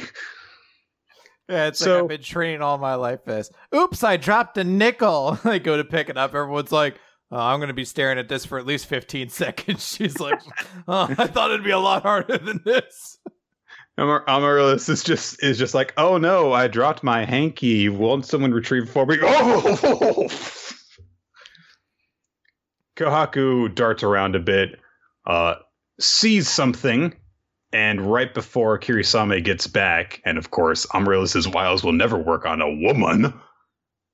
Kohaku, fortunately, has gotten back before she gets there. And so she says, I have found it. The key to securing our victory is a key of science. But she runs into the problem of, I need to communicate this to Senku and the others, but the device that he gave me only works in one direction, so I've got to do that somehow. And of course, we get back to the science group at that moment, and they're testing their motor by putting it on a mini steam gorilla, basically a little RC car. And the motor works. And Gen realizes, hey, we've got this motor. Sure, it'll be great for the drone, but we could also use it as a means of communication. How convenient. It is. Now, Nick, what do you think the science that the civilization has is? I don't know. I'm going to say a milkshake machine. That's it. And she's like, I have to let them know We can't destroy this place because we need to keep the milkshake machine. We need to be able to bring all the boys to the yard. Mm-hmm. And the boys in this case is peanut butter cup ice cream into my mouth. My mouth is the yard. Okay. Yep. It's very, very specific. Mm-hmm. That's how ice cream and milkshake should be, Nick. If you're not specific, then you could get something gross like a Rocky Road milkshake. Ugh, who would want that? Too many chunks. Which is also my complaint about spaghetti sauce a lot of the time. Too many chunks, Nick. Okay, so... No. Nick, go with me on this bit. Too many chunks in spaghetti sauce nowadays. What are we doing? Who do I talk to about this, Nick? Chunks of what? Of junk, of stuff, I want... You mean the meat? Sometimes the meat, sometimes the veggies, Nick. That's the thing. The chunks are non-discriminatory, which is how I believe chunks should be, but I don't want the chunks inside my sauce to begin with. So who do I talk to, Nick? Should I send this directly up to the president? Or perhaps, perhaps to Mr. Boyardee himself. He's the one who's making all of this stuff, after all. He's the source of all of these problems. Now, I don't know if I need to go over his head or not, but... This was an okay chapter, so... I want to make a note that, I don't know if we even really mentioned it last week. This was the reason that last week there was the big 2-page color spread. Dr. Stone's anime debuted last week. I've seen the first episode. It seems really good so far. I'm really happy with how it has turned out, and I hope that this means that a lot more people are going to discover it, because I think that it is a good adaptation for the first episode, at least. Is there an opening for it, or we usually get one opening in the second episode? I can't tell if there was an opening, because they played a thing at the end, but I can't tell if that was the ending theme or if that was them playing the opening theme at the end. So it's pretty cool. I like it a lot more than Vinland Saga's opening theme, which eventually becomes appropriate in like the last 15 seconds of the 90-second opening.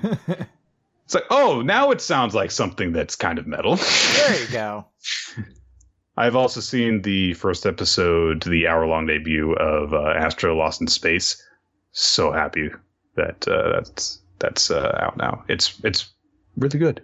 So it's really weird. There's like I watch basically one anime a year for the last couple of years, which is just whatever season of My Hero Academia comes out. And this year it's like, oh my god, this is 3 anime in one season I want to see now. I'm gonna Where will become my an time animator. go? All right.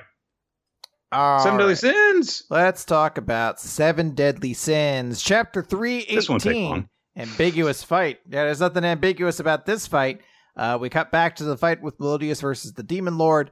There's some big combo attacks. It's specifically a cool attack where Melodius does his full counter and Elizabeth does her big beam spell. And basically, it's like a giant pillar beam called the God Eater. It's pretty cool. But Melodius is taunting the Demon Lord, being like, okay, so you don't have full control over the body. You haven't been able to utilize your magic properly because of that. So really, you should just abandon your vessel and go back to Purgatory if you want to survive. Get out of here. Yeah. But he's like, there's something about this, though, that doesn't feel right. So they go back to fighting. Melodius tries to contact Zeldris from inside and just basically be like, don't do as father says, take yourself back, everything like that. Answer me, please. And Demon Lord starts fighting back. He was kind of on the beating end of everything, but he's like, your fist is weak. Your blade is dull. You want to rescue your little brother, don't you? So he gets kicked in the face, but Demon Lord's thinking to himself like, now I know. Even though you have all this newfound power equal to that of a Demon Lord, rather than using it, you're holding back because you want to protect your brother. And that is more proof than anything that you are a fool. And as it says this, the little tattoo symbol that Zeldris always had over his face starts to appear. I don't know if that was his commandment symbol before or what specifically, but it's sort of that symbol we'd see on Zeldris from time to time. The star thing? Yeah, that little curved tattoo thing. It's been on his head the entire chapter. Has it? So, yeah. Yeah, I guess he just got his shit pushed in then. Yeah, I It's guess bleeding. That's why it looks like it's appearing. it's bleeding more. I guess that's why I'm thinking it's like that. Ooh, it's like a Goldust match currently, or sorry, Dusty Rhodes match. It's fine chapter. It's funny to see the Demon King being like, ha ha, you're weak. Ow. You fool! You'll never defeat me. My ribs. Your blade is dull. Oh, please stop hitting me. On my back. Yeah, I have literally nothing to say about this chapter. It was a fight scene, and the Demon Emperor seems to think that he's got the advantage, even though Meliodas is wrecking his shit. Well, he's got something in the back pocket. He still does because he knows now that Meliodas won't kill him. Yeah, because he's got nothing to fear. He wants to save Zeldris, because he kills him, then he kills Zeldris. So he's like, I kind of have the advantage here because you're not going to use your full power against me. Having an entire chapter dedicated to just that point is like, all right. We get action in it, So, and it's just there. Let's move on to The Promised Neverland. It's chapter 141, The Promise from 1,000 years ago. So it's time for a big history flashback time. Okay. Nick, wasn't really expecting this. Were you like me, and when the page showed up, that was all the characters, like the title page, you're like, who the fuck are these people? No, actually, my reaction was like, are they supposed to look like Emma and Ray? Norman? I mean, it definitely. I think the girl is supposed to look like Norman. Yeah. I think they're intended to at least resemble them. Reminiscent. I mean, if not, it's definitely a subconscious thing because they look way too much like, at least like Norma and Emma there, to not be intentional. And of course, the big barbarian in the back is Phil. Like the similarities between them is uncanny. Of course. Mm-hmm. So that's Gilda, Chris. Oh, right. I see, because the glasses and the beard. Yeah. Yeah, I see it now. So the owl is Phil. Just like perched there on Minerva's shoulders, like, whoo. Who, you son of a bitch. I'm just imagining, like, there was that 2011, 2012 Winnie the Pooh movie where they had like Craig Ferguson as Owl. If instead of him, it were Sean Connery. Pooh, you fat son of a bitch! Stop eating all the goddamn honey. You fucking idiots! Keep on not being able to tell the difference between a fucking tree and a heffalump. It's not even how you say elephant, you bastards. Honey is spelled Honey. There's no U, you goddamn obese. Grammar Nazi Sean Connery. He's just angry and bitter. Where's a woman in this forest for me to slap? Kanga, get over here. Why is this forest such a fucking sausage fest? Too many male stuffed animals. Oh, I love Sean Connery in like the ironic way. Right. Man talk. Anyway, before we get to the big flashback, we have a little flashback to when Emma and company were discussing the promise and what they would have to do. Because Ray's like, all right, we're gonna make a new promise with blah blah blah blah blah blah. Weird Nose Kid, I still haven't bothered to remember so many of these kids' names, is like, oh, but what kind of promise would we make? How do we do it? And Emma says, well, they actually gave us a hint regarding that, and they more holographic information. And Ray says, there's more than one promise.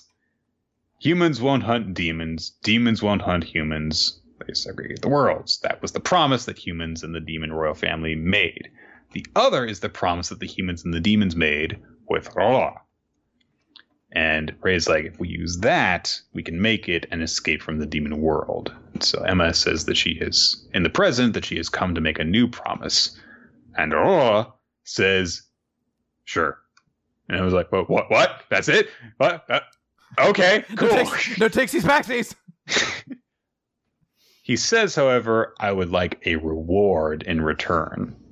And we cut way back to a meeting between Minerva and I guess the Demon King or Emperor or whatever, who is imparting Minerva with information that they must give Arla a reward, compensation to have the wish granted. If you want your wish granted, no matter what he asks for, do not reject it. And so we are being given the backstory of what happened leading up to that promise. Just over 1,000 years ago, we see this company of human soldiers in medieval wear with swords and stuff. And Commander Ratri, I shouldn't have said Minerva. It was ancestor of the Ratri clan. Anyway, so Ratri, who's got his owl on his shoulder, is talking with some of the others, and he's like, all right, this is it. Once we get through them, if we can defeat them, this base will be ours. We'll be one step closer to peace. So let's go win and go home. A bunch of fighting happens, slashing and stabbing, and it's a big 2-page spread of just people fighting demons. When the dust settles, basically, we see Ratri among the corpses of a bunch of his men, and he's kneeling over them, and then he gets back to base and speaks with some of his men who talk about how many people died, wondering how long the war is going to go on. One of them, the Ray-looking guy, says, we did take down the enemy base, so this is a victory. And the Emma-looking guy says, is there a chance that we can negotiate peace? And people are like, I don't know. Gilda guy says, we should fight to the bitter end, just like Gilda would do. Just like Gilda says. That's like her quote. So yeah, they're definitely supposed to be at least spiritual successors to them, Can you imagine the meeting of the Fellowship with, the Promised Neverland kids? They're like, you have my sword and my bow, and little Gilda's and my axe. Just drops on the table. Boom, and my axe. Sorry, is that too loud? It's so hard to not. I need all your weapons. I got my baby memories. I'll just take this. Give me the ring. Give me the ring now. I want it. You have my baby memories. But yeah, it would be perfect. He's like, I should carry the ring. They're like, well, we must give it to the most innocent among us, the one among us who would not be brought to temptation. That's me. They're like, Ray, you penny boarded. He's already got a thought bubble above his head. They're like, Ray, you penny boarded to this meeting. I think that you're a little self-obsessed, and that could be a weakness that the Sauron could exploit. Just imagining himself on the throne from the end of Gravity Falls with the petrified human corpses in screaming poses. It's the eye of Sauron, but instead of a big eye, it's just his face, and he's like, hey, you over there, 17 miles away. Shines the spotlight. Hey, orcs, go kill those guys. Hey, I have baby memories. And then he turns around to the other side of the planet. Hey, you over there? Do you have baby memories? Good. Keep it that way. Rotating around the planet, sassy people. Eventually, all the orcs will just want to just go see if the humans and elves just want to play rummy or something. This guy's really annoying. the entire horde of orcs just marches away. He doesn't seem very interested in fighting or conquering or wars or anything like that. He's just really interested in expressing his superiority to others, to everyone he sees. And that's how I saved Middle-earth. Anyway. They're like, Ray, that story took 44 hours. Also, you very intricately explained to us how you're going to betray us to use the ring. Yeah, I know. Give me the ring, though. Also, what was the point of Tom Bombadil? They're like, look, if we'd had more time for another movie, we could have used him. Oh, boy. So, anyway. Ratri says, well, maybe if we were to actually offer the demons a number of humans, then they would consider negotiating with us if they felt that they would not be completely deprived of their food. And so he's like, so we'll make an offer, and as we would, just as we would give a seedling to a garden so we can gain a fruit tree. We would just like give up like criminals, slaves, or those who revere the monsters or betray us and take their side. And people are like, I don't know, this doesn't sound like you. It's, also very big morality questions here. And Rachi's like, yeah, you're right. Just forget it. This is a terrible idea. And so the others are sympathetic to him, saying, like, look, you just care about what your soldiers are going through. The Emma-looking guy says, well, once we make such an offer, they may keep asking for more and more. So I guess that this is a bad idea, and then they have Emma guy gives a big heroic speech saying, we met by coincidence on this field, and now we have transcended country and race to fight together. All of us white people. Whether we choose peace or to battle it out, we aim to win for all of humankind, without discrimination against countries, ranks, or ideologies. Let's protect all people. Everyone, we're almost there. Finally, a chance to win is in sight. We're going to end this war that's been going on for generations. Let's secure a world where we never fear being eaten. Yay! And we get some narration from Ratri's perspective. We're almost there. Just a little more. With irreplaceable comrades and a great mission, we're getting closer to victory. But then I remembered that a chance to win can easily be overturned in a second against those monsters. And holy shit, Luvis shows up. Pre-promised Luvis, who's looking fucking ripped. I have 78 abs. Yeah, skips leg day, dude. Kills everyone, basically. And is very happy about it. And he just kills literally everyone except for Ratri. And Ratri's owl. And Luvis stares down at Ratri. His mask has this big evil grin on it. And he says, all that's left, it's you. And Ratri goes, oh. You like see the exact moment that he pisses his pants. But then we get the big moment of the chapter, which is that was when I realized I'm tired. I want to go home. I'm sick of this. For the people, for the soldiers, I don't care. I'm tired. It'll end soon. When will that be? It's all an illusion. We're fooling ourselves. Right now, when victory is in our sights, isn't this the perfect opportunity to end this? Now. I have to be the one to do it. He casts his sword down, removes his helmet, and says, Grand Duke Luvis, please take me to your king. I would like to propose a deal.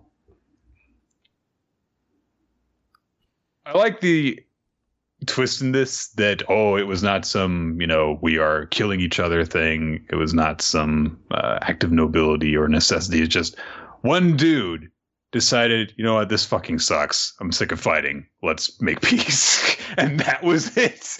War blows. War sucks. Hey, don't eat us, please.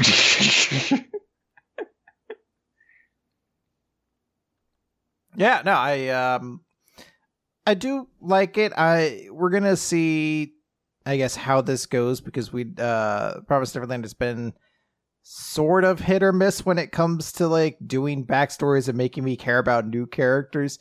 And there's a part of me that's a little annoyed that maybe it's not specifically a trio being represented here, but it is 100% a character who's supposed to be like, well, this is past Emma, like, who looks very similar to her and has almost all the exact same opinions. It's like, I could have gathered that other people, like, he could have had that character there and not had to be like, well, he also looks exactly like Emma as well. So unless maybe that character shows up again, there's more to do with him. But it feels weird to include them otherwise. Yeah. So I guess we'll see how what the hell direction this goes in. The idea of like the criminals and slaves being given over to the demons is an interesting one. And I wonder how much of that's going to stick, if this is going to like be where the roots of current humanity lie in, that they are the descendants of basically society's rejects. And so humanity's got a little bit of something to answer for when they get over to the other world, but we'll see. I mean, I already have to answer for the fact they still own slaves at this point, too, so I guess they've got that to worry about. Black Clover. All right, let's talk about Black Clover, page 211, the final attack, which is what the chapter's about. But first, we got to talk about the results of the popularity poll. In that second, starts it out with, and he was 20th before, and he's dropped to 54th now. And then it's a bunch of characters, pretty much everybody you'd expect who's on there. And Charlotte. Yeah, Charlotte's 6th. Gauch's 10th is maybe the most surprising one that's on there. Mary Liliana is like 5th. I guess it's only surprising because everyone else on here is pushed by the story as being supremely cool and mega awesome, and Gauch is only sort of pushed that way. I guess the other one would be Mimosa, and you're like, girl. So yeah. I presume that's why it's there. But it's more female representation in popularity than you see from a lot of big shonen battle series. Mm-hmm. So it's like a pure 5-for-5 split between the top 10. So, anyways, we go to the chapter then, and all the characters are getting ready for this. We know that Yuno and Asta have both told each other. Also, before we get into that, Zoro was not in the top 10 for the Japanese, but he was like 7th in English readers. So good job, guys. There you go. Yeah, we did it. So, Yuno and Asta told each other they both want to be the Wizard King, so they both got a lot stronger. What? But that's fine. Chris, we're in chapter 211, not chapter 53. Come on. Oh, well, don't worry, Nick, because that was last chapter. This chapter, they do something different. So, they're like, well, we got to fight him. So Yuno says to Asta, if you can't keep up, then I'm leaving you behind. I don't know if they did the same thing again. And they both are encouraged by each other's mutual encouragement, I guess, to fight back. The devil's like, you're all lowly humans. You can't possibly do this. Oh, they're doing it. Yeah, he's like, look at this idiot speeding straight towards me, like in the most direct pattern. He must be a big idiot. Oh my God, there's someone behind me. Oh, what? Someone came behind me. What? I know I can literally make eyes everywhere, but and they strike him, and he's very hurt because they both have swords that cancel, but basically you can't like get away from. But they've hit their limit. Asta like the one winged angel form or whatever he does like disappears, and he's like, I've hit my limit. And that's when Yami from fucking everywhere away is like, I'm gonna do this. And Elf Charlotte's like, you can't do this. And he's like, but I think I will. And we get a little flashback to when the Wizard King recruited him. And he's like, yeah, I don't think you should make me a captain. I feel like it's a really bad idea. He's like, no, I think you guys are going to do great. He's like, but no, you don't understand. I'm going to make things worse. And he's like, I don't think so. Oh, now if you'll excuse me, I need to write a very sad letter to a good friend of mine who died and his son's around. You know where are you going to offer to adopt him?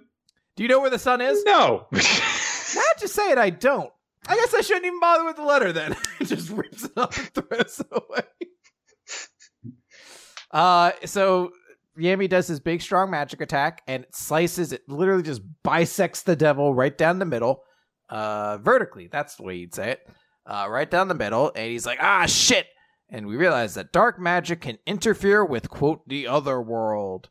Good to know that we're just keep on expanding that type advantage wheel whenever you need something big and dramatic to happen. It's not repetitive, or we're ever gonna just like have this stuff just like be established and then stop. By the way, my magic has an affinity that works against this magic, because that's all that magic is knowing that electricity is that has no effectiveness against ground, but it's doubly effective against water and flying. So. The devil has been bisected, and then the fuck's the bird? Nero runs up and uses her very ambiguously defined sealing magic to be like, I sealed away your physical damage. Go! And I'm like, fuck off. Why didn't you just give her healing magic? Sealing magic's such bullshit. I sealed away your ability to die. Now you live forever. And Asta's like, oh, I guess I gotta try. And she's like, well, you're gonna be the Wizard King, aren't you? And he's like, I guess I will. Power up! He gets a big giant sword, and he cuts straight through the devil, and he wins. Well, it ends with him slashing the devil. Well, Nick, the chapter is called Final Battle. And if I know one thing from reading series and Manga Recap recently, if you name a chapter the final one, then there certainly isn't anything to happen after that. Right. So I have a particular issue with this chapter that's kind of weird. Okay. Go for it. It's Yuno didn't do anything. And now that's not something that I personally have a problem with, but in terms of structure, it feels weird that we set up the end of the last chapter by saying Yuno and Yami and Asta are going to work together and they're going to defeat the devil. And Yuno's barely in this chapter. Like, he has the moment where he turns back to Asta and he says, "You're never going to keep up with me." And they work together to attack the devil. And then it doesn't work.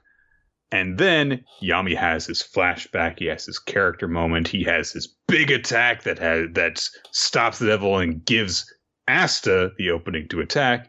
And Asta gets Sekre's acknowledgement and help. And then he surpasses his limits and gets what seems to be the final blow in. And Yuno was there too. But Yuno's just as important. Yeah, so Yuno is technically there for a lot of it. We do see him in shots. But it's basically like, oh, what would be the devil doing while all this conversation's happening? Oh, well, Yuno's distracted by using an attack or something like that. You're like, oh, okay. Because I guess we need that.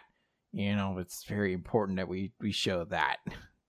I mean, it's the same problem we've had with this series for, 200 chapters now, where it's like, Yuno and Asta both wanting to be the Wizard King isn't a full relationship. There needs to be something.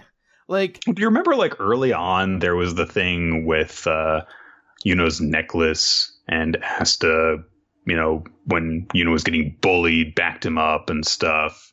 There is more to their relationship than just they both want to be Wizard King.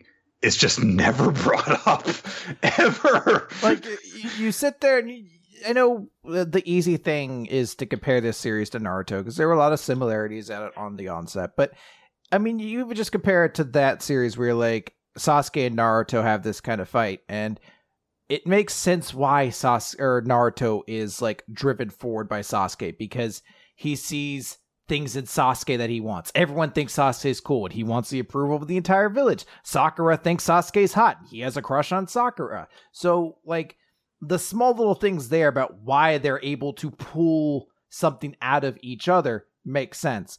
But in this, I'm like, they're both friends. Neither one seems to have anything the other one wants. They're both kind of at the same place. So like, I understand they're friends, and you could be like, well, yeah, your friend would surely pick you up in the heat of this battle. But why it's constantly the big thing that always starts them, like, this is the precipice, or the precursor to every power-up Asta gets recently, is like, oh, how am I going to defeat this guy? And then shows up, and it's just like, well, I'm going to be the Wizard King. I'm going to be the Wizard King. And it's, bigger swords! You're like, there needs to be something, man. There needs to be something in this relationship that actually drives that feeling forwards, Yeah. But hey, he did it, guys. Yes. Yeah. Okay. Let's next chapter on Friday? Apparently we're getting the chapters early this week, yes. Sweet. Yeah. One Piece. Chapter 948, introducing Kawamatsu the Kappa. Yep. So, Luffy has a chance to take over the jail now that Queen and a lot of his guards are not there. And so he basically resumes his hockey training with Hyogoro watching over him. And all the guards are, surrounding him with swords and stuff. And Luffy's like, look at how many sparring partners I have. I'm bound to figure this out now. Okiku and Chopper are watching things from the background, trying to figure out what to do. Chopper's like, why isn't Luffy running away when he could escape right now? The chief warden, they're like, hey, the other guys are like, shouldn't we get the prisoners back into their cells quickly? And he's like, that won't be necessary. And he shouts out to the prisoners, your friend Luffy Taro is leading a violent rampage. You must subdue him. And Luffy's like, what are you talking about? And they do. They pile on top of him and grab his arms and legs. And they start whispering to him when he's like, what are you doing? And he says, hey, yeah, we hate Kaido's followers. And yeah, it was great to see you fighting back. But this is it. You know, Kaido and Orochi rule all of Wano. Escaping won't make a difference. 20 years ago, we fought to avenge the death of Kozuki Oden, daimyo of Kuri, but Kaido the pirate crushed us. We lost our families and comrades. We were beaten into submission. And when we saw Lord Yasuie's execution, all of the old terror and despair flooded back. Leaving this place will not give us our homes back or food to fill our bellies. There is no freedom to be found anywhere in this country anymore. You're an outsider from across the sea. You can run and fight all you like, but that's your choice to make. Don't drag us into your decision. Cool. Yeah, makes sense. So this is a challenge that has to be overcome in this chapter. Is now, instead of just fighting the battle, they've got to win the will of the people. We also see that there are some prisoners who are getting shot with poison, with plague bullets by some of the other guards. Including this dude with a scorpion tail on his head. And he's being a real douchebag about it. Spreading plague between people with bullets. That's how that works, right? Virus bullets. Yeah. And, of course, he mocks Luffy, saying that their will to resist has been broken for a long time. So Luffy's like, oh, if only I could say everything, they'd change their minds. But at that moment... there is an odd laugh that breaks out. It's an Oda laugh of ka-pa-pa-pa-pa-pa. And the voice says, you tell them that they've got one last chance. And emerging from the broken cell, well, not quite emerging yet, people are like, oh, right, that cell got broken. I thought, I kind of just, what should we do? And the warden says, go kill him. We can say he died in an accident. He says the man inside of there is one of the Akazaya 9. And so Kawamatsu his cell's been broken open, but he's still in the sea stone cuffs. So he's still kind of helpless. So a few guards go inside to kill him. And then, of course, Rise of the Ninja shows up. And he spits some poison darts at a few guards. Or rather... he doesn't spit anything. Kawamatsu defends himself by spitting some of the poisoned fish bones at people because he could do that. I do like that. Yeah. Raizo delivers him the key to his cuffs and his katana, Sotomuso, which has no handguard. Kawamatsu says, hey, do you like sumo wrestling? Fuck, if this was Rurouni Kenshin, there'd be 7 chapters spent on why the fact his sword has no handguard on it. Like, until you mentioned it, it's like, fuck, I forgot how long that series would spend on fucking handguards and bullshit, but still be like, I swing my sword hard enough to create a vacuum that sucks you in. Like, I don't think you need to be so specific on this if you were just going to be bullshit afterwards. Immediately, Kawamatsu sends the guards sent to kill him flying. And Raizo, observing this, says, if your feet come off the ground, you'll lose. It seems that Kawamatsu has not lost a step after all this time. And Kawamatsu emerges, and while saying, like swimming against the rapids of the Great River, they call this Kappa style. And he does another technique, charges through a bunch of enemies, and he is a Kappa. Little froggy dude with a beak. And he actually announces himself while saying that, I heard that poisonous fish was a delicacy, but Jesus Christ, that really hurt. I have persevered eating it for 13 long years. So compared to the suffering of my lord, this was but a pleasant breeze. How I have awaited this moment. Kawamatsu the Kappa joins the battle. Shit. It's like a Smash Brothers intro. Yeah, I was like, shit, Banjo-Kazooie and Kawamatsu in the same game? I'm pretty pumped. I remember being a kid and being like, wouldn't it be cool if Banjo-Kazooie, Cloud Strife from Final Fantasy, and Kawamatsu could fight each other in the same game? That'd be so dope. And then someone was like, well, you could put Ness in there too. I was like, get the fuck out of here with that bullshit. But Captain Falcon from a racing game who's never been outside of his car, that would be cool. He's a bounty hunter. Yeah. In the same way every character from F-Zero had lore to it that was all like, I don't know, his sick sister needs medicine, so he drives the most dangerous race car in existence to get it. Anyway, this show got an anime. I keep forgetting it did. Oh, man. Oh, Falcon punching, in addition to just Falcon punching, but the Falcon punch clip was a meme for a while. I know. That's how I know that show existed. Shinizo! Kawamatsu's full name is Yokozuna Kawamatsu. Because sumo. I don't know what that has to do with his sword, but anyway. He is one of the Akazaya samurai. And immediately Okiku and Raizo come rushing in to embrace him. He throws up, which freaks out more of the guards. I didn't even see this the first time. The warden shouts out to everyone to prepare their playgrounds. Meanwhile, the elephant in his chest is eating a banana. Yeah, it's just chowing down. Everyone gathers around Luffy. Not just Hyogoro, but also Raizo and Kawamatsu and Okiku, and Chopper is there too. And Hyogoro takes charge of the situation, saying that Kiku and Raizo should show everyone who they are. So Raizo removes his little bandit mask, and Okiku puts on her Oni mask. It has big horns on it, and this allows people to recognize them as more members of the Yakuzaya Samurai.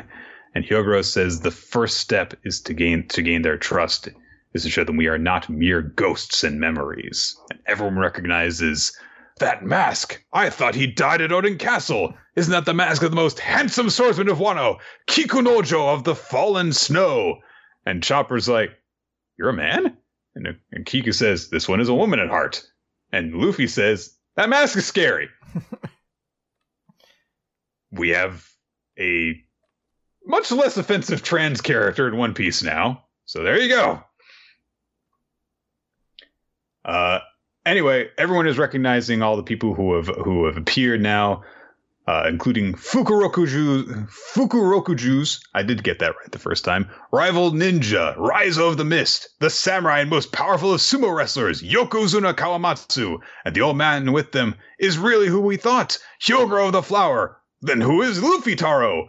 And then we get a shot of Chopper also standing there looking serious, and then this conversation moves on as the Warren's like, looks like Orochi's ramblings were true. And Chopper's like, wait, what about me? He's not even in his pet form. He's in his heavy point right now. And Kiku at that moment says, now that you have seen us, we demand your silence. And that's where this chapter ends. It's a big reunion of a lot of members of the samurai group teaming up with Hyogoro and Luffy. So, yeah. Cool stuff. Mm-hmm. I like the final quasi 2-page spread is a very cool visual of seeing 4 of the Samurai 9 there and then Luffy there as well. It's a very cool sort of visual, and I'm kind of excited to see when we get to see all of them together in the same sort of fight.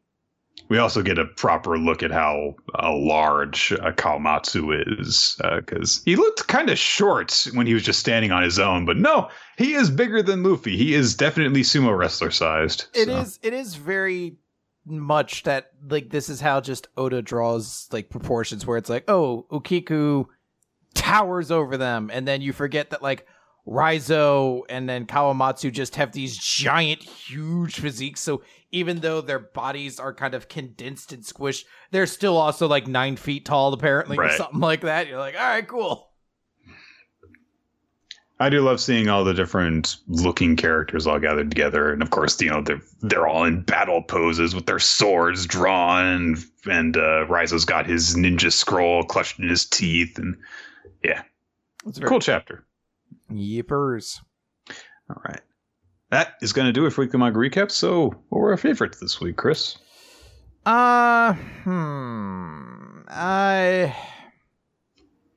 It's a little bit tough this time because there's quite a few good chapters, but not a lot of amazing chapters. So I think I'm going to give it to the chapter I enjoyed the most, which is going to be My Hero Academia, which I thought was particularly strong. But my character of the week is that's a clear decision for me, and that's Redestro. I think Redestro looked extremely cool this week. I like seeing his power upgrade. Artistically, I think he's one of the coolest characters we've seen in Horikoshi draw in My Hero yet. I'm going to give it to The Promised Neverland just because out of everything that I read this week, having the revelation of so the decision to make a deal with the demons was just because one guy was fucking sick of fighting. And that's it. It was not like they had a grand council meeting that they decided to do. It was no, one soldier in the army, when he was the last one left on the battlefield and there was nobody there to say, this is a bad idea. It was just like, hey, can I meet with your king and make a deal so that we don't have to fight anymore? And who's your MVP?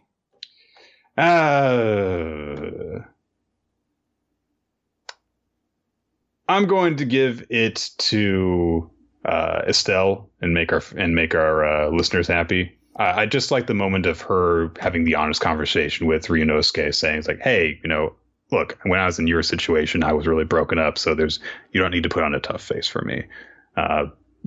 Cementing her role as not needing to be this little girl who needs to grow up, but being an older member of their group who has been through a lot of the same experiences and is able to actually offer that kind of relatable mentorship to him. So. Very good. Now, Nick, you did miss the vote, though, on the audience Estelle voting because she didn't get a single vote this week, unfortunately. Really? Yeah. But the winners for the audience was My Hero Academia, and then people wanted to give it to Shigaraki for MVP, which I can understand. I just thought totally get that, too. Yeah. There we go. All right. Guys, thank you for listening to Weekly Manga Recap. We record the show on Wednesdays around 7:30 to 8 Eastern Time here on twitch.tv/RoloT and smashcast.tv/RoloT. But sometimes we do need to change things up, especially as Nick's schedule fluctuates with classes and stuff. So to follow along with that and learn when in the week we are going to record in case it happens at a different time, you can follow us on Twitter at RoloT, at NickFTime, and the official podcast account is at WMR Podcast. If you would like to get in touch with us, suggest a manga for us to read, if you want to ask us a question, if you want to just give us general feedback, you can either email us, weeklymangarecap@yahoo.com, or you can check out our Discord channel. That has bunch of chat rooms in it that are dedicated to discussing manga, including you can find the spreadsheet that Ninja X3i has set up for us that keeps track of all the recommendations. The one that we are currently working on, which is JoJo Part 5, the ones that people have already suggested, which you can chip in on and say, hey, I also want to hear what you have to say about this.